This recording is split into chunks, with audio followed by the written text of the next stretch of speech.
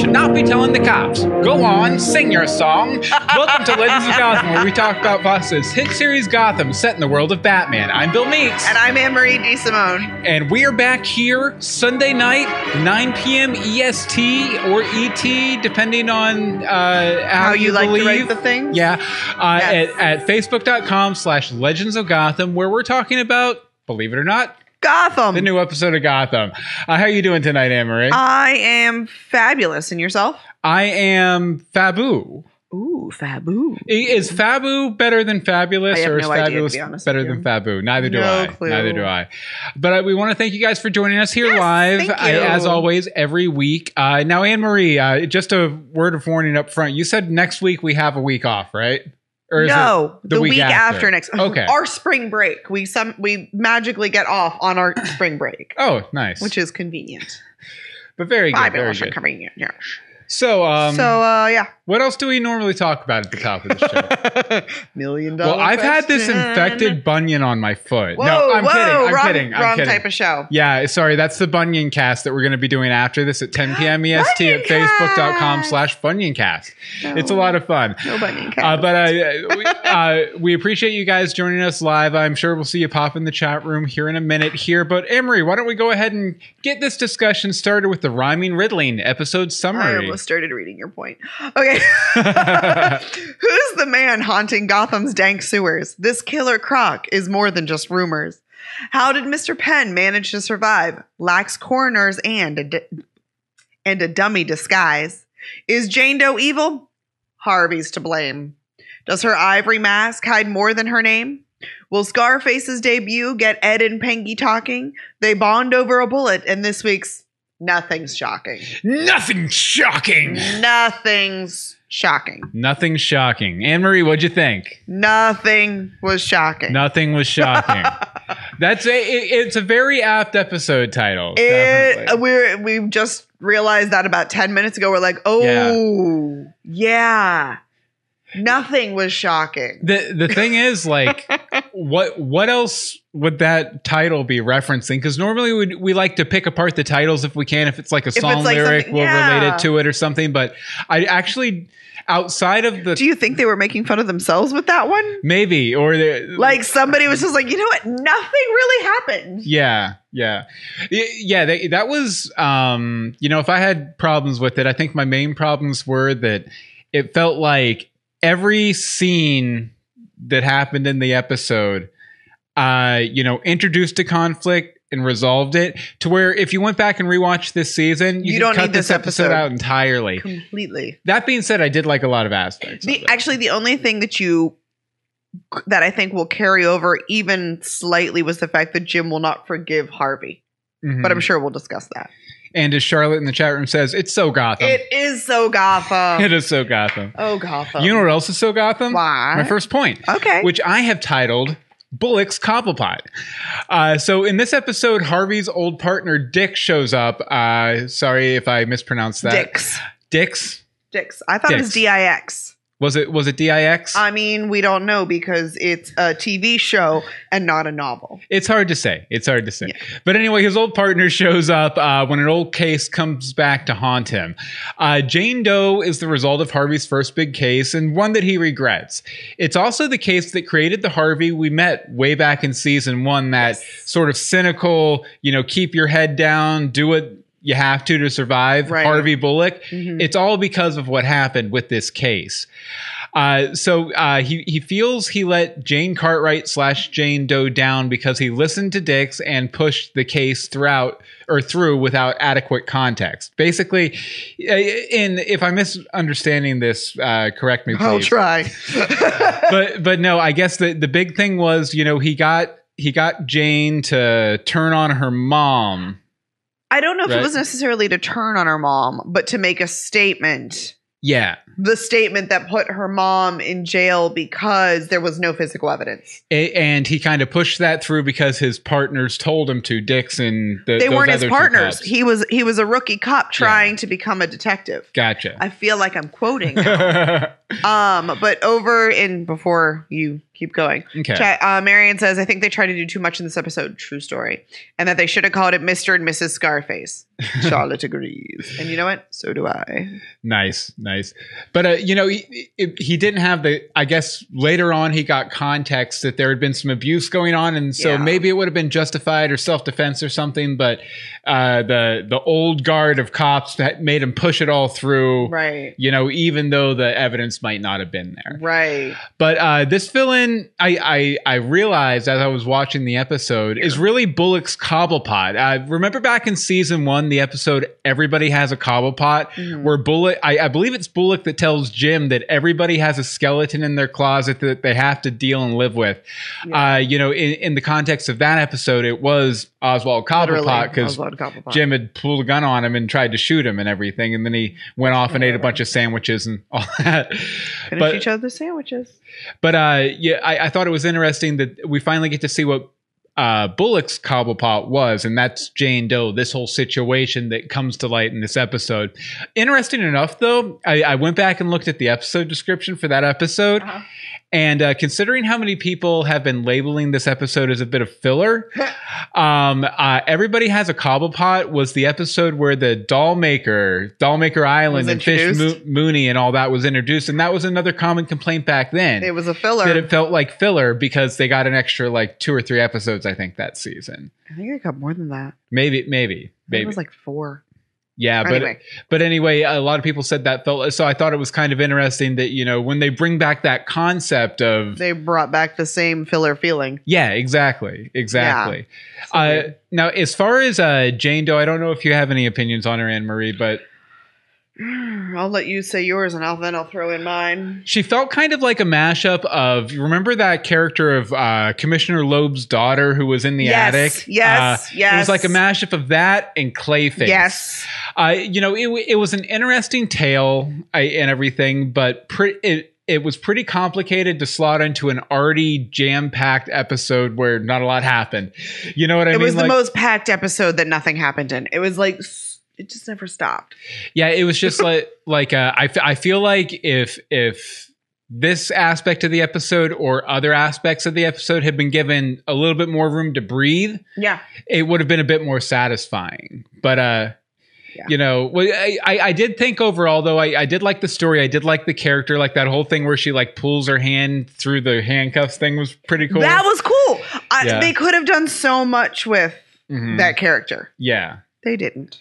Yeah, I also thought it was interesting that she shed her face shed every time she transformed. Yes, that was weird that she shed her skin. Soledad says, "What was even wrong with Jane Doe's face?" Okay, I had the exact same question, and the answer: nothing. I think she had a sense of body dysmorphia. She felt like an ugly person, so when she looked in the mirror, she saw herself as an ugly person or a horrific person. Right? Yeah, it was more her interpretation that she was ugly and gross, and probably because she kept looking at herself as other people. Yeah. Oh, she had a scar? Where? I saw no scar. Probably because half of her face was covered in stringy hair. When you actually saw it for 12 seconds. I did think, though, that the way they chose to portray her with the white mask and everything was a little too close to the way they portrayed the mother character a few episodes back. It felt like a little too much hitting the same note over and over a couple times. I mean, the costume designer might have been sick that day. Yeah. They decided to be what do we have?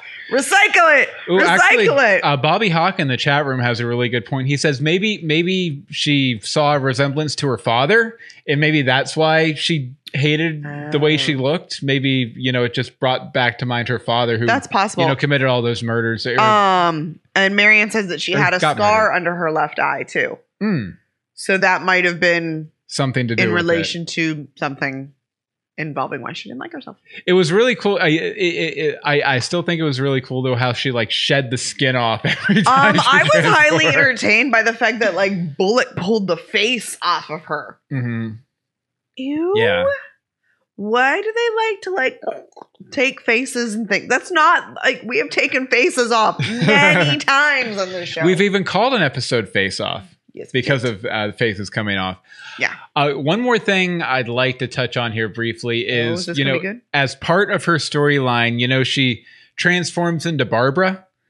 And I just felt that whole scene was terrible. It felt like an 80s sitcom. Yeah. You know, a classic like double character 80s sitcom thing where, you know, I have to ask the question to find out who the right person is and everything. Right. Okay. See, I have this in my quibbles and bits, but we'll talk about it now. Barbara would not have given up her coat. Yeah. Without a fight. And she wouldn't have just come like, bop, bop, bop, Jim, or whatever. Like, she wouldn't have come in there that calm, no matter what. Especially if the woman took her coat from her. Yeah. Like, there would have been a lot more shenanigans. And I think she really would have just come in and, like, started going at the lady. Yeah. I don't feel like that would have had, like, I don't know. I don't know what went on in this episode. Anything else interesting from the chat room? More discussion about the scar. Dawn OR says the scar was hidden in shadow, but I wasn't sure if it was supposed to be a scar or we were supposed to see that nothing was wrong with her. I was really unclear on that. Welcome to the party of unclear. If nothing else, I got that from Bullock's reaction that he's like, "What the hell, man? Like you're fine. Yeah, you good." And then he had to kill her because she put a gun on him. Suicide by cop. Pretty much. So, all right. This point is going to sound a little familiar to everyone if you've been listening at all this season. So I continue to have logistical problems with Gotham. There are so many logistical problems that are happening. I mean, we're 3+ months after the bridges have fallen. Probably pushing 4 or 5 at this point. Because I have no idea how long it takes for things to happen. How does anywhere still have electricity? I could see it maybe of going on for a week or 2. Yeah. Nobody's if they have a power plant in Gotham, who's working that? I don't see anybody going, hold on, I'm going to go work the power plant. Keep the lights on. Maybe it's a little bit outside of Gotham or something, over by Wayne Manor. Yeah, Wayne Manor just exploded. Yeah. And nobody's helping them. It's all on them. So if they're not in Gotham, it's not going to happen. Yeah. Let's see. Same with the running water and sewage. We had issues with Haven. We need running water. We need running water. Well, Haven blew up. So any water they had is gone now. Yeah. And sewage. Food. It was such a big deal in the first 2 or 3 episodes that we were running low on food, that we had to have a covert helicopter episode with an RPG blowing it up and it causing all sorts of drama. Well, to be fair, that's when they were putting Haven together, and now there's a lot less people to feed. But all the food that they had in Haven blew up. Yeah, very true. So, I mean, if they'd had food for 200 and then now we only have 70, they would be good. Except the food was in Haven, I can only assume. I would assume some areas of Gotham have moved on to cannibalism. I'm guarantee that. Definitely. Let's see. Is it just me, or does it seem like there are more GCPD officers than there was in the beginning, and they are all suddenly all packing? I get that they got some guns and ammo from Eduardo's guys. Where did they go, by the way, when Fearless Leader disappeared? Well, didn't they get some from Penguin too? Penguin gave them some. Yeah. But it just feels very weird, that when the 2 Barbaras showed up, suddenly they both had guns and everybody had guns. And I'm like, there were way more cops here than there has been over the entire thing. And none of our regulars. None of our favorites. That's kind of something else that stuck out to this episode about me, is it felt like a Bridges blowing up episode of Gotham. It was completely pre-Bridges. Soledad says, I have a better question. Why is the GCPD acting like regular cops solving cases like nothing is wrong? Thank you. There are way bigger fish to fry than why these 2 guys got killed in the club.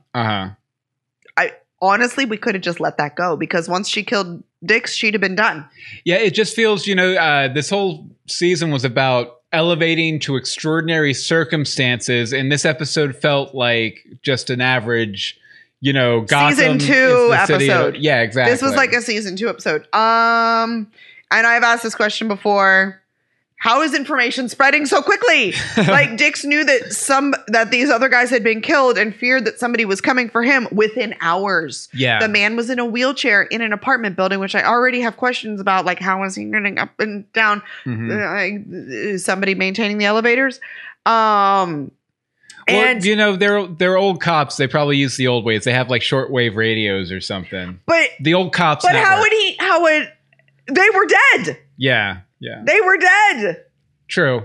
Like, although that never really means much in Gotham. It really doesn't. Unless you're an old cop, they're probably true. really actually dead. I'm sure they're dead at this point. We don't have time to bring it. Well, I say we don't have time to bring other people back, but we did that this episode too. But like, he doesn't seem like the kind of guy who has a lot of friends who are in the know. Yeah. And like, even these guys had like crappy intel. They just wanted a drink. They're like, Babs, you're the only one with a good bar. Just like, fine, one drink, both of you. Cups and string telephones. Yes, Peter. Yes. Babs was very ageist in that early in the episode. She was like, well, because she has to keep up appearances. I suppose so. And I mean, it's going to be hard enough now that she's preggers. Anyway. Nice. Thank you for letting me rant. It's okay. A good rant helps the soul. That's what everybody expects from me anyway. Okay, anything else interesting in the chat room or on to me? Well, see, Marianne, I seem to remember some show where an actor went crazy because they got a scar on their perfect face, but I cannot remember what show that was. Yep, me neither. We'll say Saint Elsewhere. That sounds right. That sounds right. 80s-ish, right? Okay, so I wanted to talk a little bit about one of two major Batman villains who made their premiere or debut in this episode, and that is the classic Batman villain Killer Croc. I mean Killer Croc. Killer Croc. Killer Croc. Now, while I appreciate them trying to include more Bat villains in the extra episodes they got, Croc really felt a little half-baked here. A little? In the comics, for me anyway, the most compelling part of the Killer Croc character is always the tortured, lonely monster who could probably be a good guy if he wasn't hated by society. Kind of dynamic. It's why many Croc stories end up in Batman letting him go or Croc saving an innocent person, something like that. He did the opposite of that here. Yeah, he's a monster in the comics, but in general, he has a pretty decent sense of justice, and when it doesn't interfere with something that he wants to do, he's more than willing to lend a helping hand. You mean like eat people? Yeah. Okay. Yeah. Cannibalism. Soledad says, and Babs is already showing. How long has it been since the last episode? Yeah, bumps don't show up in 4 days. And so Soledad also says that Croc looked like a zombie. Yeah, a lot more like a zombie. Bit. There was no, I got no Croc. Yeah, there was a little bit. Except that they were in the sewer. There was like a little bit of scalification, I guess. Was there? Nothing major. It was never clear. Like, we never got a good shot of them. Yeah, plus what was in that Joker venom that would cause that to happen too, No. But Solomon Grundish. I think my main complaint is that in this episode, Croc didn't really have much to him outside of the viciousness, outside of the monster aspect of him. Mm-hmm. Overall, he felt like a very sort of empty, tacked on character. If they had given him a bigger chunk of the episode where they could have developed it a little bit more, maybe by, say, eliminating the Jane Doe plotline, I think it would have had a bigger impact and might have been as powerful, moving, and memorable of an episode as the Mr. Freeze origin story we got a couple seasons back. Literally, when you said that, I went Mr. Freeze 7-Up. Yeah. Mr. Freeze 7-Up. Sorry. But character bleed.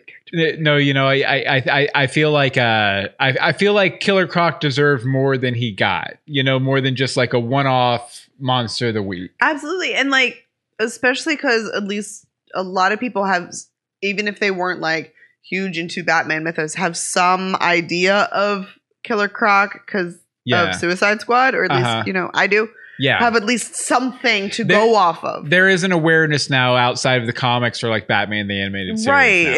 It's more people know. Yeah. And they did not do it justice. Yeah. I feel like there was as much development for this Killer Croc as the person we thought was Killer Croc back when the city was overrun by monsters. Yes. Yeah. That was a much more believable character. But as it stands, though, I feel like the whole Killer Croc storyline just was more noise in an already noisy episode. I also really didn't didn't like the fight sequence. It felt like they were trying to go for like a Nolan Batman Begins close-up fight sequence thing, but it was just confusing. I couldn't tell what was going on. Okay. It wasn't. It was well really done. dark. Yeah. It was really dark. And again, like I said, I think they were trying to emulate the Nolan style of Batman combat from Begins and Dark Knight and Dark Knight Rises, but I just don't think. I don't think they landed it. Yeah, I don't think they landed that rocket. Anything else from the chat room? Lots of confusion about Killer Croc, and Soledad hit on something we're going to talk about in a few minutes. So, Green Zone Clinic questions. Okay. I have a couple of them, so they're lumped together. Okay. What? One caveat: I'm not an expert on the Green Zone Clinic. Well, maybe somebody over in the comments is.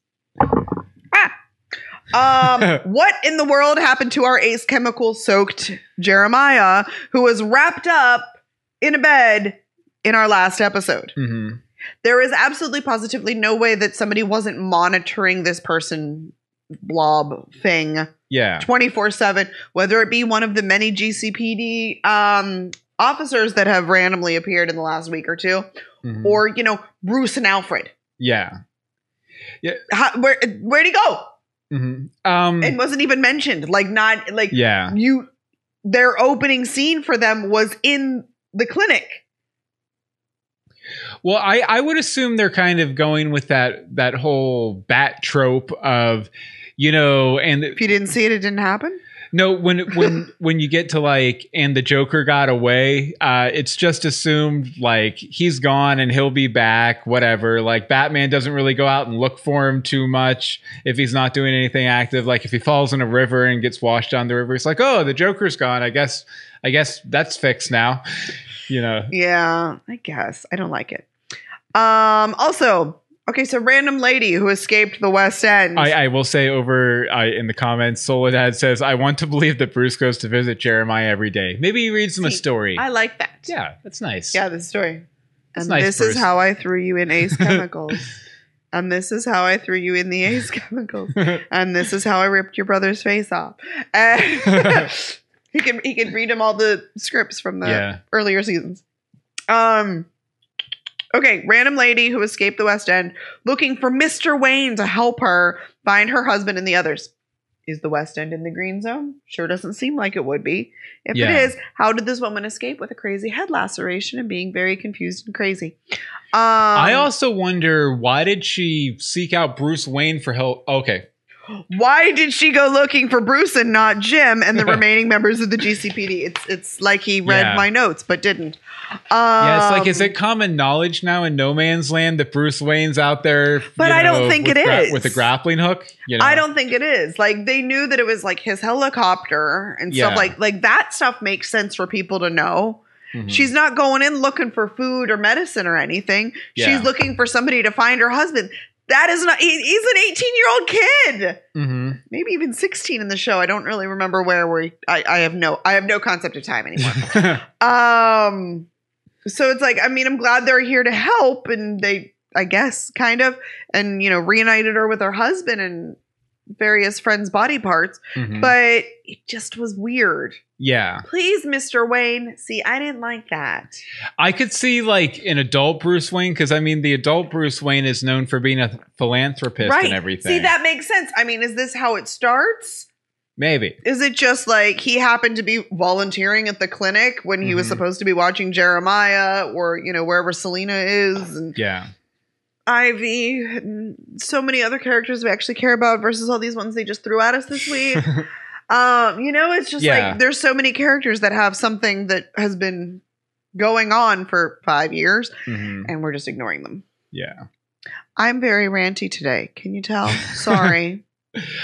As you were. Speaking of, if we're doing rants, I have a rant real quick. Okay. Every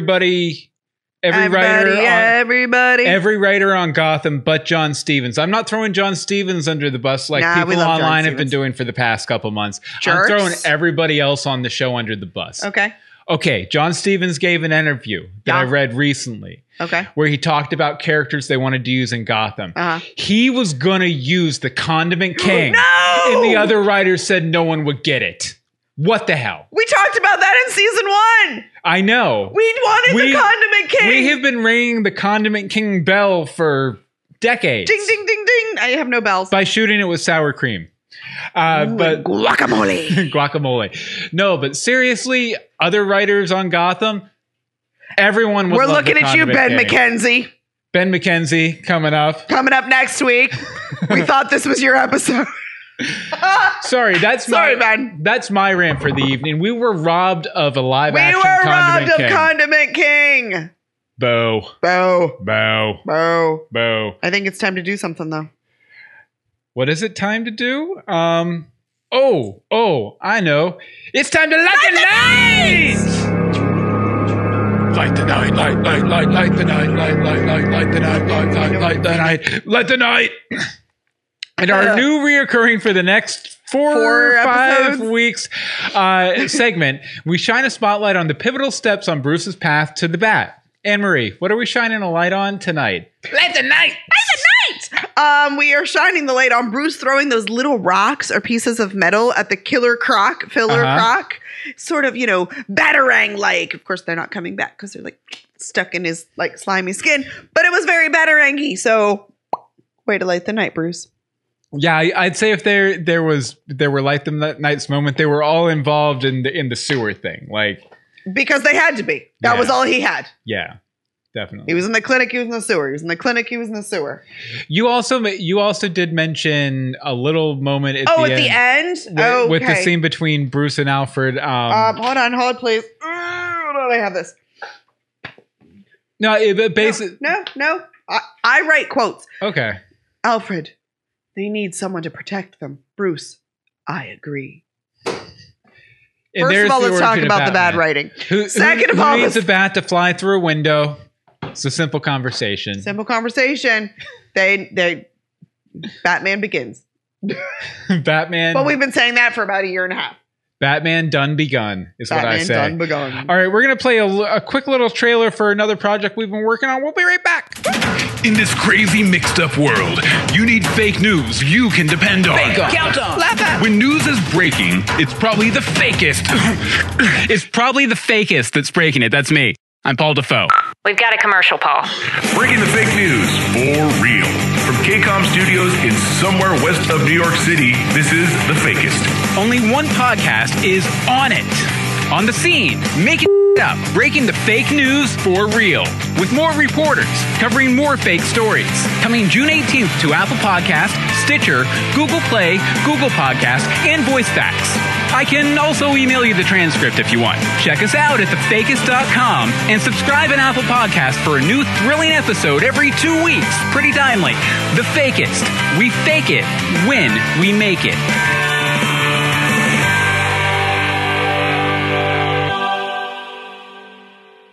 And that's The Fakest. Sketch comedy with a plot, done in a news format. It's not really political. It's not political. It's going to sound political. It's going to feel political. It's not political. It's not political. Comedy. It's sketch comedy, and there's also an ongoing story with the news team characters. We're getting ready to gear up for season 2 here, so now's the time to go catch up over at thefakest.com. Mm-hmm. I'm working on an episode this week, which is going to involve 3 guest writers. So far, all the episodes have been written by me with Anne-Marie's help. Just a little bit here edited things. I'm like, I don't know what that word means. Your audience won't know. She's my beta reader. But this season, we're going to be opening it up to other writers too. So we're going to have 3 new stories from 3 new voices. It's going to be awesome. So get caught up. Awesome. It's going to be awesome. It's going to be great. As is the next part of the episode I want to talk about, which is Mr. Penn, the ventriloquist. I loved it. I loved it. Absolutely loved it. Loved it. Wasn't needed, but I loved it. One, it was great to see Mr. Penn again. He's always been a really good watch. Throughout the past couple seasons, right? I think it's the past couple seasons. And it also introduced the dummy villain Scarface to the world of Gotham. Now, Anne-Marie, I don't think you were very aware of the ventriloquist Scarface dynamic. No. What was your impression of it as a neophyte? I haven't heard that word in forever. I don't even know. You don't even I don't even know. Applesauce, you know. Applesauce. I don't know. Yeah, it was interesting. I'm not a huge fan of dummies and ventriloquists. Like you're scared of them, or you just I think it's actively weird. dislike I actually them? just think it's weird, Yeah. which is weird that my daughter was trying to be a ventriloquist today with a sock puppet that had eyeballs. So, after watching this and then watching it was just lots of ventriloquisty. I don't know. I'd rather just had Mr. Penn just voice it all, like turn into Mr. Scarface. Oh, like. I don't know. Mm-hmm. Draw the like things on and like be the dummy. That would be an interesting take on it. For Yeah. Sure. Yeah. For Right? sure. Yeah. Yeah. Yeah. Okay. But no, I really liked it. I believe this is also the first appearance of Scarface / at least a proto version of the ventriloquist in live action, and I think the writing in the scenes was pretty Better killer than too. others? Like it was another situation where all the Ed, Oswald, Mr. Penn stuff have been extracted from the episode and the season, and we probably wouldn't have lost anything. Mm-hmm. But I thought the writing was relatively well done, and it kind of helped strengthen the Ed Yes. Oswald relationship. Yeah, that's probably another takeaway that we actually get from this episode is it Yeah. strengthens them again and it's not because they've been divided for the past couple seasons. I Yeah. mean, they've had moments where they've worked together, but now it's like you know Yeah. you can see like the bonds that we're going to finally get in the opening scene yeah, of the season. Exactly. Season, not series. But okay, so Yeah. in the comics, Yeah. the ventriloquist is a guy named Arnold Wesker. Okay. And Mr. Penn is not him, but the dynamic between him and Scarface feels exactly like the dynamic between Arnold Wesker and the comic book version of Scarface. Okay. I also thought it was interesting that he mentioned that he found Scarface in a magic shop. There's always sort of a lingering question about Scarface, if he's an actual threat, an actual entity, or just A dummy that he picked up. a product or projection of the ventriloquist sort of delusions. Considering how Mr. Penn ends up in this at the end of this episode, Yeah. he dies. I have a feeling. I have a feeling that even if they never address it again, and they probably won't, the Gotham writers were intending to suggest that Scarface was sort of a magical entity, Yeah. and that in the future Arnold Wesker would find his way into that same magic shop and find another version of the Scarface puppet, one that Penguin hadn't blown the head off of. Okay. It was interesting that both Scarface and Mr. Penn were shot in the head, though, Yeah. or maybe not. Let's see. Peter says, felt the Riddler killing Penn was better fitting than Sophia shooting the pig, because that's a more real reaction for a supervillain to a lesser psycho criminal. Fair enough. Fair enough. Yeah, I also thought it was kind of an interesting thing because throughout all of the scenes, like you kind of felt you weren't sure where Ed's allegiances You had no were idea what was going. going on. Ed's like going off on a tangent. And then You don't do anything. and then And then he saves him, they're at the end with one action. They're made for each other. basically. But no, it was great to see Mr. Penn back, and I thought he did a really good job with Scarface and the voice, and the dynamic was magnifique. Fabulous. Nig Mobblepot returns. Nig Mobblepot. So I will never tire of watching the relationship between these two gentlemen grow and develop, crash and burn, and grow and develop, and, well, crash and burn. No matter how many psych breaks that they seem to go through, because they go through quite a few. Uh-huh. This one has a psych break. The other one has a psych break. They go through one together. It's interesting. But when will Ed learn that Oswald is a taker? Yeah. He's a taker. He's Mhm. not going to do anything for you, really. Like, all he's going to do is, like, blow the head off of somebody, usually. Yeah. You know, he got some hired help that was carrying his food. But that's about it. And he's just not going to change. So he either needs to, like, deal with it, which he seems to at the end, or, like, stop letting him get away with it. Yeah. Like, don't let him on the submarine. It's fine. Well, I will say that I felt like that was a little bit of a cop-out because, I mean, everyone brings different strengths to a relationship. He's bringing the jewels. He's bringing the goods. He's bringing the jewels. He went out and he got some muscle, stuff like that. Yes, but that's not what Ed was needing. Ed was like, I don't know how to do sonar. Yeah. You are asking the wrong person. There is one person in Gotham, and you're probably not going to ask them how to help you. Lucius? Yep. Which... Lucius. Bring back Lucius. I need more of that. Let's see. What exactly does Ed expect from Oswald to do in terms of building the submarine? He doesn't exactly have the type of brain or abilities for building things like that. Mm-hmm. I mean, it's not what he does. Yeah. It's just not what he does. It's nice to see Oswald, however, realize that he's a crappy friend to absolutely everyone all the time. Mm-hmm. So that was kind of a neat little development. Go ahead. Yeah, it was a moment of self-awareness I don't think we've gotten with Penguin in a while. He's been so his ego's been so inflated and everything that I don't think he's taken a moment to self-reflect. No, not at all. That's why I'm alone. See, my points are just so much more fluffy than yours. I wonder what is going to be next for this duo because they are absolutely never getting out of Gotham. They're not. You're not going anywhere. Oh, I really hope we get a scene with them in a submarine, though. Maybe like a divided cutaway thing where they show. That would be glorious. I would love it. It's never awesome. going to happen. It's never going to happen. So what do you think about? I know we have a lot of listeners who are pretty committed to the Nig Pot ship. Yep. They're riding that ship till it dies. Do you think we in the flash forward we might see a Nig Pot romance that has developed over the course of the 10 years in between? I would support that, but I don't think what we've seen so far supports that.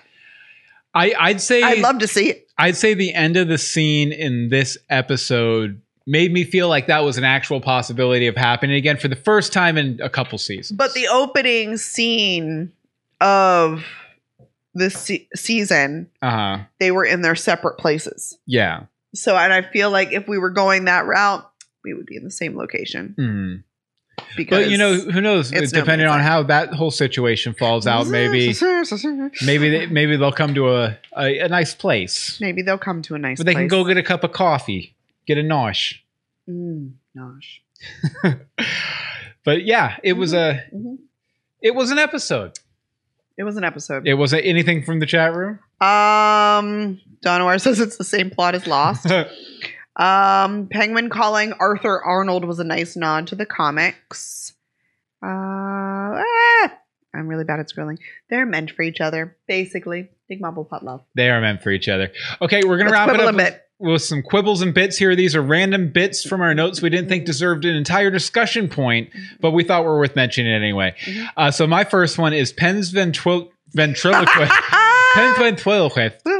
Penn's ventriloquist seemed to improve throughout, or ventriloquism rather. His adeptness at being a ventriloquist seemed to improve throughout the episode, almost as if the more control Scarface took, the less Penn had to control him. It's true. Like if my theory that is probably never going to pan out one way or the other about him being a magical entity, we can just think it on our own. Is true. I think maybe Penn, the ventriloquism got better as Scarface was taking more control of the situation. I thought that was cool.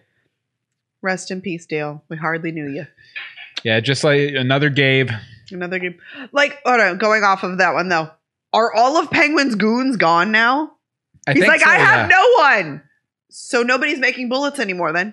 Yeah, very true. Very true. I don't know what's going on. Okay, with a new reference to Hugo Strange's work in Indian Hill, might we finally get a resolution to the Yanni Bruce storyline, the clone Bruce Wayne storyline? That would be really cool if they just all of a sudden Yanni Bruce. I read someone say on the internet a couple weeks ago, wouldn't it be funny if Alfred in this episode, if Alfred and Bruce were just wandering through the sewers and they come along a body and they're like, oh, it's the clone, and that's the wrap up. That's the wrap up. He just died in the story. He just died in the sewers. Babs would not have given her code up that easily to Jane. We already talked about that. Anyway. If Penn's story about waking up in the morgue was true, the GCPD has really let down their medical standards or let them drop. You'd think Lucius would have realized he was alive. I feel like he's a little busy. Maybe. Possibly. Your flashlight dying was really the sign you should leave, Bruce. Shouldn't you check the batteries before you went down? Yeah, there? Probably. If only he had a belt with some extra batteries. Maybe this is where he gets the idea. Light the night. With the flashlight. Yeah. Did it have little bats on the side? Like little bat signals. Anyway, sorry. I thought the ending of the episode was really weak for Gotham. Normally, Gotham ends on like a holy moment. And this episode did not. It was just kind of like, I just thought you should know, Jim. Bye, Gotham. Yeah. It just kind of fizzled out for me a little bit. There's so many characters running around Gotham that I care about their story that I'm really having a hard time focusing on all these stories that just seem to come out of left field and not really moving the plot forward. Fair enough. Related. So I was playing on the Gotham Wiki earlier because I now do that. And there was an interview with our buddy John Stevens earlier, like in October or something, when they changed it from 10 episodes to 12. It says, as a result of the shortened season, the showrunner John Stevens stated that we move really quickly. We tried to build out the character moments as well. Sometimes we've had so much plot that we had to squeeze out some character stuff. And now that it's the last chance we have to be with these characters, we're letting them live in these moments. But you're not. You're squeezing them back in.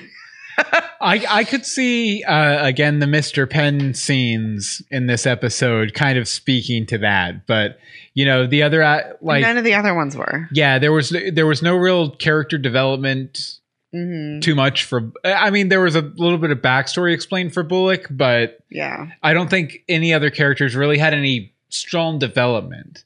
I guess they tried to do that with Alfred a little bit, with him like blaming himself for the Wayne murder, but they hadn't really established that until that scene where it's like, no, you don't have to. And that shouldn't have happened right then. Yeah, it was that was like a week too late. Yeah, it would have been cool if like Alfred had expressed concerns about that or something this week, and then next week they addressed it or something. Give it a little time to build up the drama. Well, maybe we're gonna have a time jump or something coming soon. Possibly. Well, we know we're having at least one soon, but we should have at least two. Okay, well, now we've reached the end of our discussion, so it's time to find out what we thought about the episode. Now, normally what I do is I come up with some random thing from the episode, some random number, right on the spot, right now. And Anne-Marie, out of 1,008 Scarface splinters, how many Scarface splinters do you give this episode? And over in the comments, feel free to chime in too. 712. 712. Why? Because it sucked. It really, that's actually probably really high for how I feel about it. Like, let's be honest. We were rewatching and taking notes, and I was banging my head on the thing, the bed stand. It was boring. It was really nothing moved forward, and like we've said 6 times, because all of the haterade and all of the lands.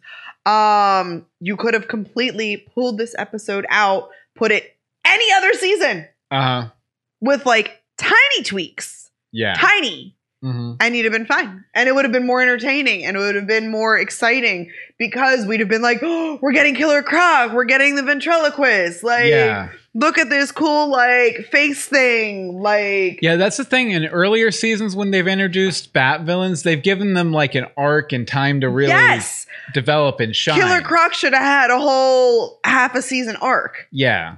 The ventriloquist, we could have seen that build and build. I'd have loved to have seen him in the magic shop and To be fair with Mr. Penn, we have seen that character sort of build and build and build. Yes, and I'll give you that, but so if you had to put, we have some things coming in from the chat room. What are people saying in the chat room? Hold on, let's see. Soledad 730, filler episode, Bobby 755. Marianne 800, and it's that high because of Scarface.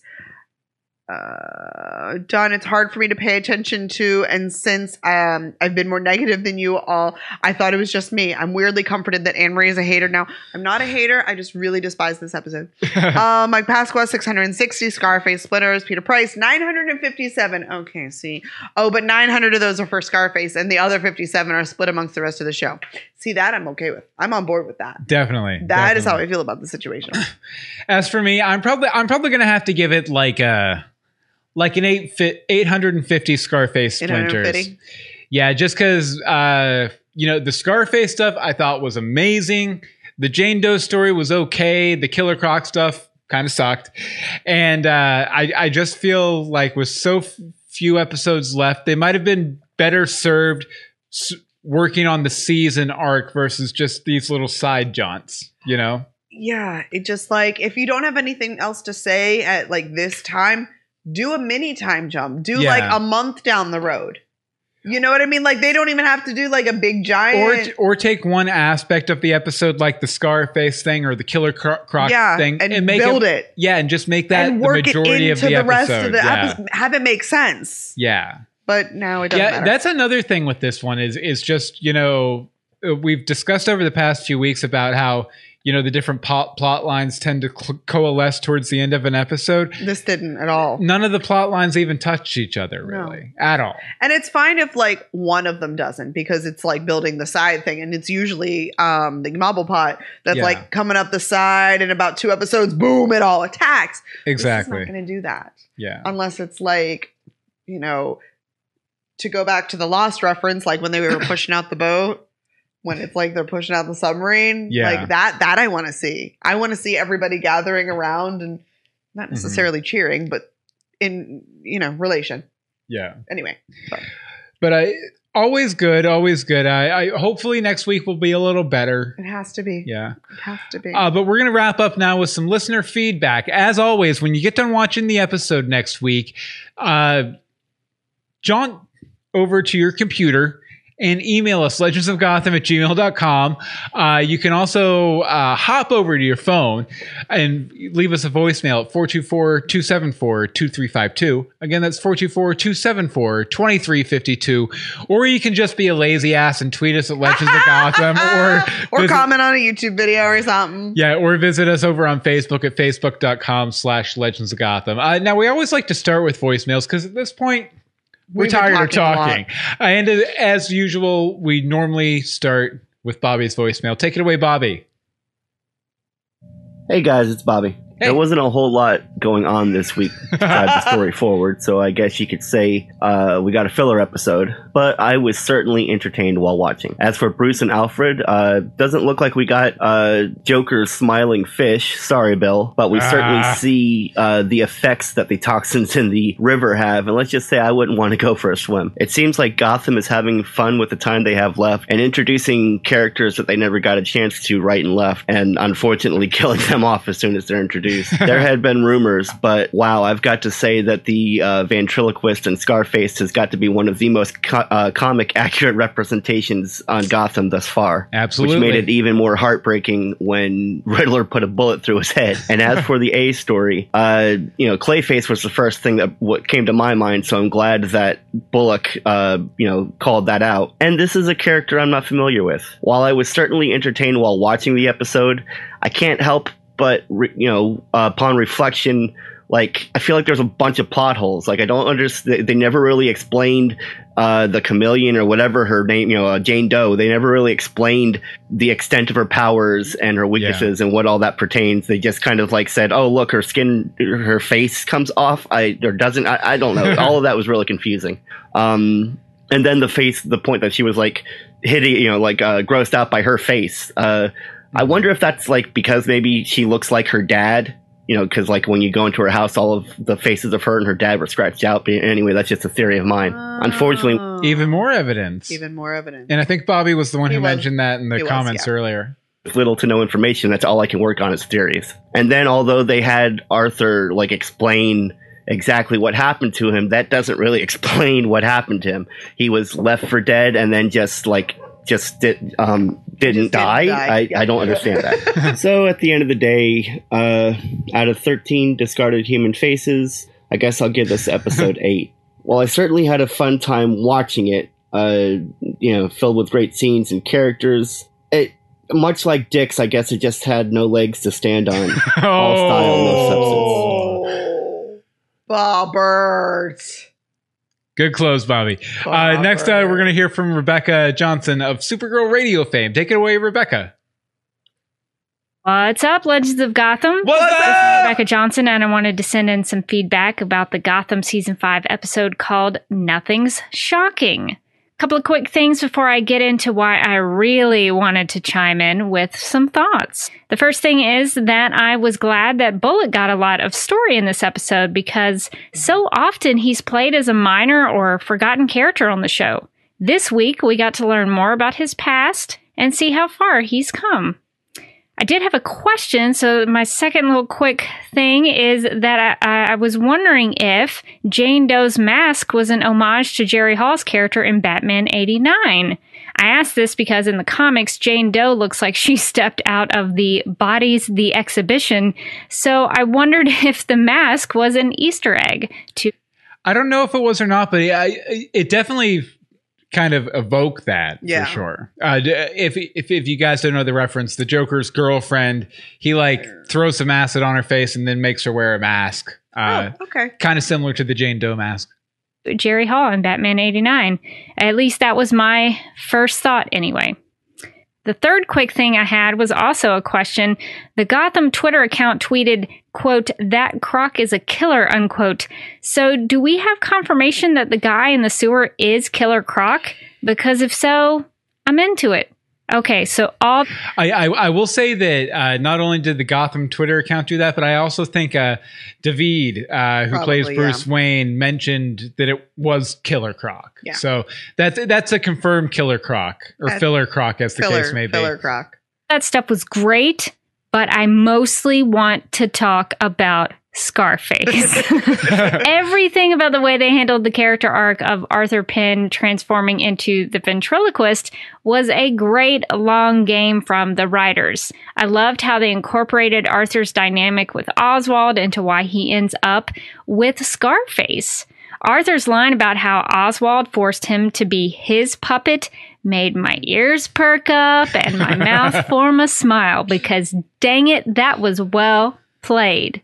Even the way they initially introduced Scarface and played him for laughs as a kooky and strange interaction with someone who seems unstable caused the dramatic turn to, oh my gosh, the dummy has a gun, was a strong move on part of the writers, the performers, and I would also say the direction. I have to say, Scarface looking through the window blinds made me cackle because he is such a ridiculous Batman villain, which of course made him fit perfectly into the world of Fox's Gotham. Definitely. Well, that's it for me, and I can't wait to hear your thoughts.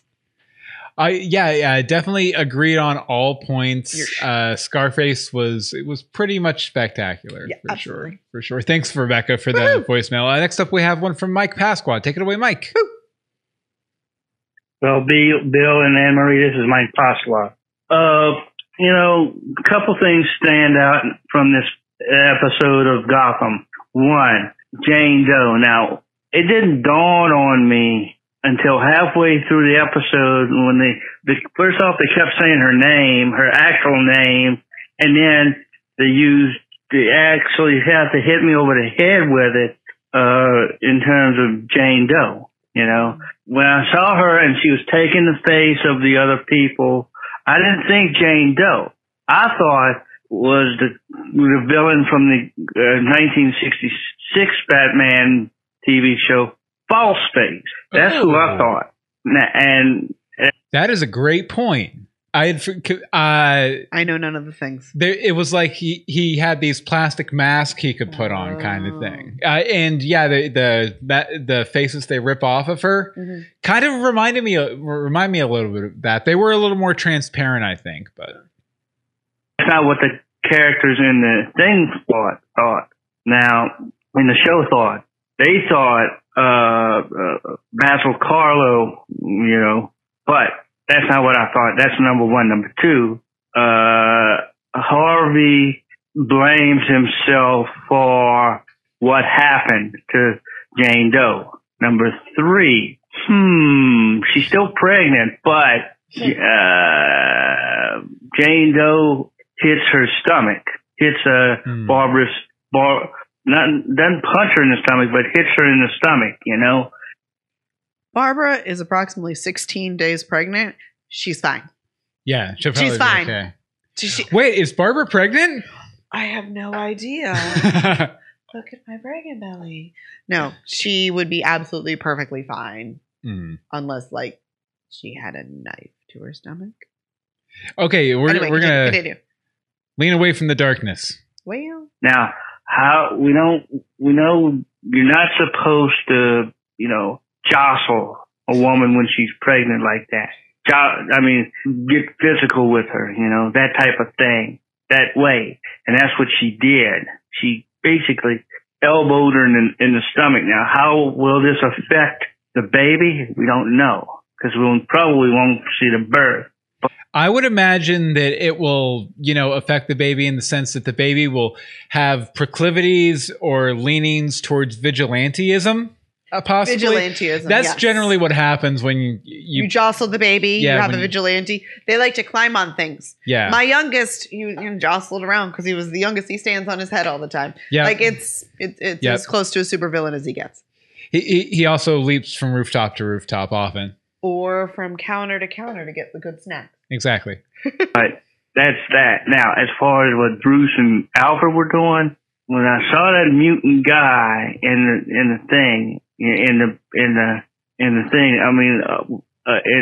as they were chasing whoever they were chasing, I saw that when I saw that mutant guy, what I thought first of all, well, that's Killer Croc. That's the next thing. But I like the realization of the ventriloquist and that, and got cut off there. And there we go. Sorry about that, Mike, but thank you very much for calling in. And we're going to wrap up with a letter from Mark. He says, "Hi, folks. So I'm betting that this was one of the 2 additional episodes filmed after the finale." Oh, see, that actually makes even more sense. Definitely. And that makes sense why next week's with who the writer and the director are. Very true. Because next week, it's written by Ben McKenzie and directed by Aaron. Yeah. And everybody else was probably already like off contract, and they're like, we'll do it. Sorry, continue. Yeah, but it gave us 3 new villains, 2 of whom died, and the third, who I'm guessing will eventually become Killer Croc, is down in the sewer, never to be seen again until the show is rebooted. Plus, they have been back and forth all year on whether we will get to see the ventriloquist. So bringing Penn back under sketchy circumstances to fill that role seems like a perfect answer to what do we do with 48 extra minutes of television. On the plus side, I thought the episode itself was a lot of fun. I have no trouble with Villain of the Week procedurals. I really enjoyed Scarface, and the ironic reveal that there was nothing wrong with Jane's face was more chilling than actually having her disfigured would have been. Actually, I thought the whole creepy house with the faces scratched out of the photos was very nicely done. I was creeped out more by the dolls. On the other hand, I wish they had given us a little more clarity on Jane's role in the original murder. Yes! Yeah, that was a little murky, but actually it was completely too murky. It was too murky. I guess the underlying idea was that the mother should have been shown mercy under a battered woman defense, but the little girl blamed the cops for making her testify and sent her mother away instead. Even so, I can't see how they made Jane a killer until she started actually killing the cops themselves. And why did it take her 20 years? 4 episodes left. Wow, what a ride it's been. You ain't just whistling Dixie there, Mark. Thank you very much. And, if you want to whistle Dixie to us next week after you watch the episode, you can email us legendsofgotham@gmail.com. The voicemail is 424-274-2352. Again, that's 424-274-2352. The Twitter's @Legends of Gotham, and the Facebook is facebook.com/Legends of Gotham, where we broadcast 9 p.m. EST Sunday nights, talking about the latest stuff, and you'll get to hear your stuff played back as long as we don't get too much. Sometimes we don't play Sometimes we can't play it all. Sometimes we don't play anything. No, sometimes we always play something. Sometimes we don't play anything. Sometimes we don't play games around here. Bill needs sleep.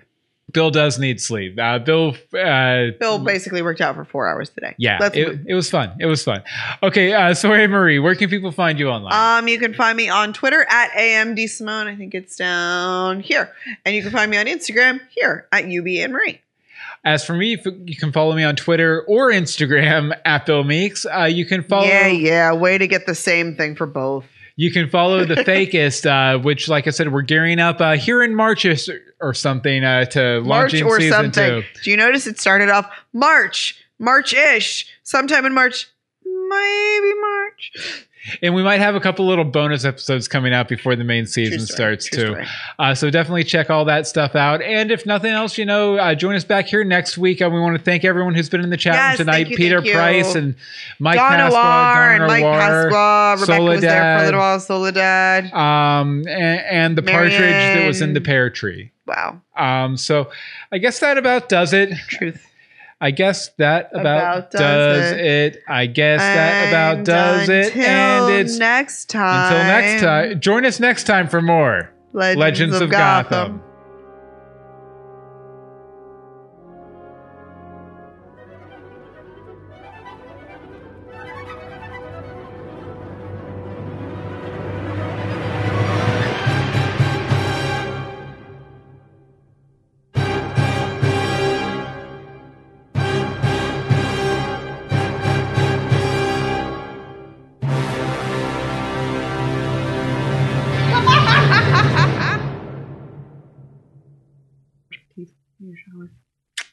You're a little weird. You're a little weird. Yep.